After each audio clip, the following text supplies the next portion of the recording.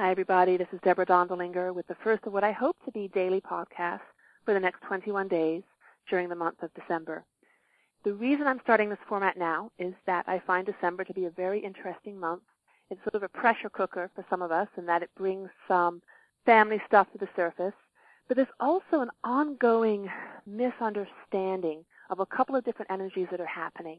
And I find understanding this and looking at the energy of December through slightly different eyes brings such a relief and takes the pressure off and lets me to continue to create a holiday experience that works for me. And that is absolutely my goal, my intention through these series of podcasts, is that each one of you experiences the most unique and personalized, awesomest month of December that works for you, in whatever form that looks like. So the insight that's occurred to me is that the competing energies about December are, we have the natural rhythm, and I'm speaking for the northern hemisphere here, with the shortest night, and we are preparing for winter. And so the energy, think of the squirrels burying their nuts. That is what has been transformed or transmuted into the energy of buying Christmas presents. It is preparing for the longest winter. And this energy to buy and prepare is tied to this ancient biological need of we must be ready. And part of being ready is being in a community where everybody has enough resources. So we're gathering resources to get through the winter.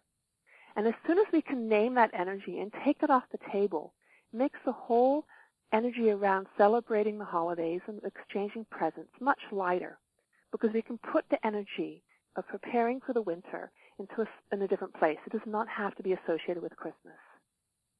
So recognizing that energy really helped me let go of some of what can feel like a frenzy around the Christmas holidays. The other energy to consider is that as we move into the longest night, we're asking ourselves, can I survive? Can I make this? Will we get through this? And if you notice, I've noticed for myself that Christmas Day in itself is almost sometimes like the energy has already passed. And if you look at astrologically, and if you look at human design, you'll see that actually the energy does change. I think it changes on December 21st. And the energy before the 21st is very different than afterwards.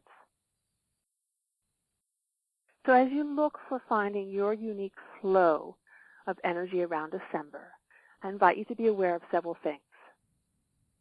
One is the joy and delight you have in being with family members that you love and giving them a present or a token of appreciation that reminds you of how much you care for them. So no obligation, just pure love, that I'm giving you this gift because I love you.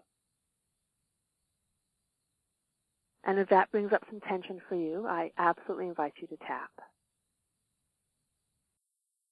The second thing I invite you to consider is that the month of December and January are there is an invitation to go deep and do some contemplation and to come out with where we want our focus to be. But it's not about New Year's resolutions, and it definitely doesn't happen in the 10 days between Christmas or the 1 weekend in between Christmas and New Year's Day.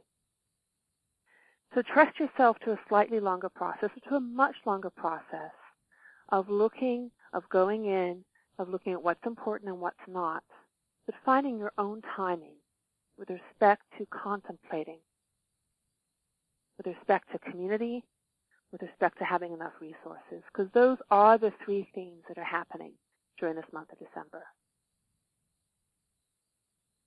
And I do not have a tapping script to offer you, but I'm hoping there will be one on the next call. So until tomorrow, thank you for listening.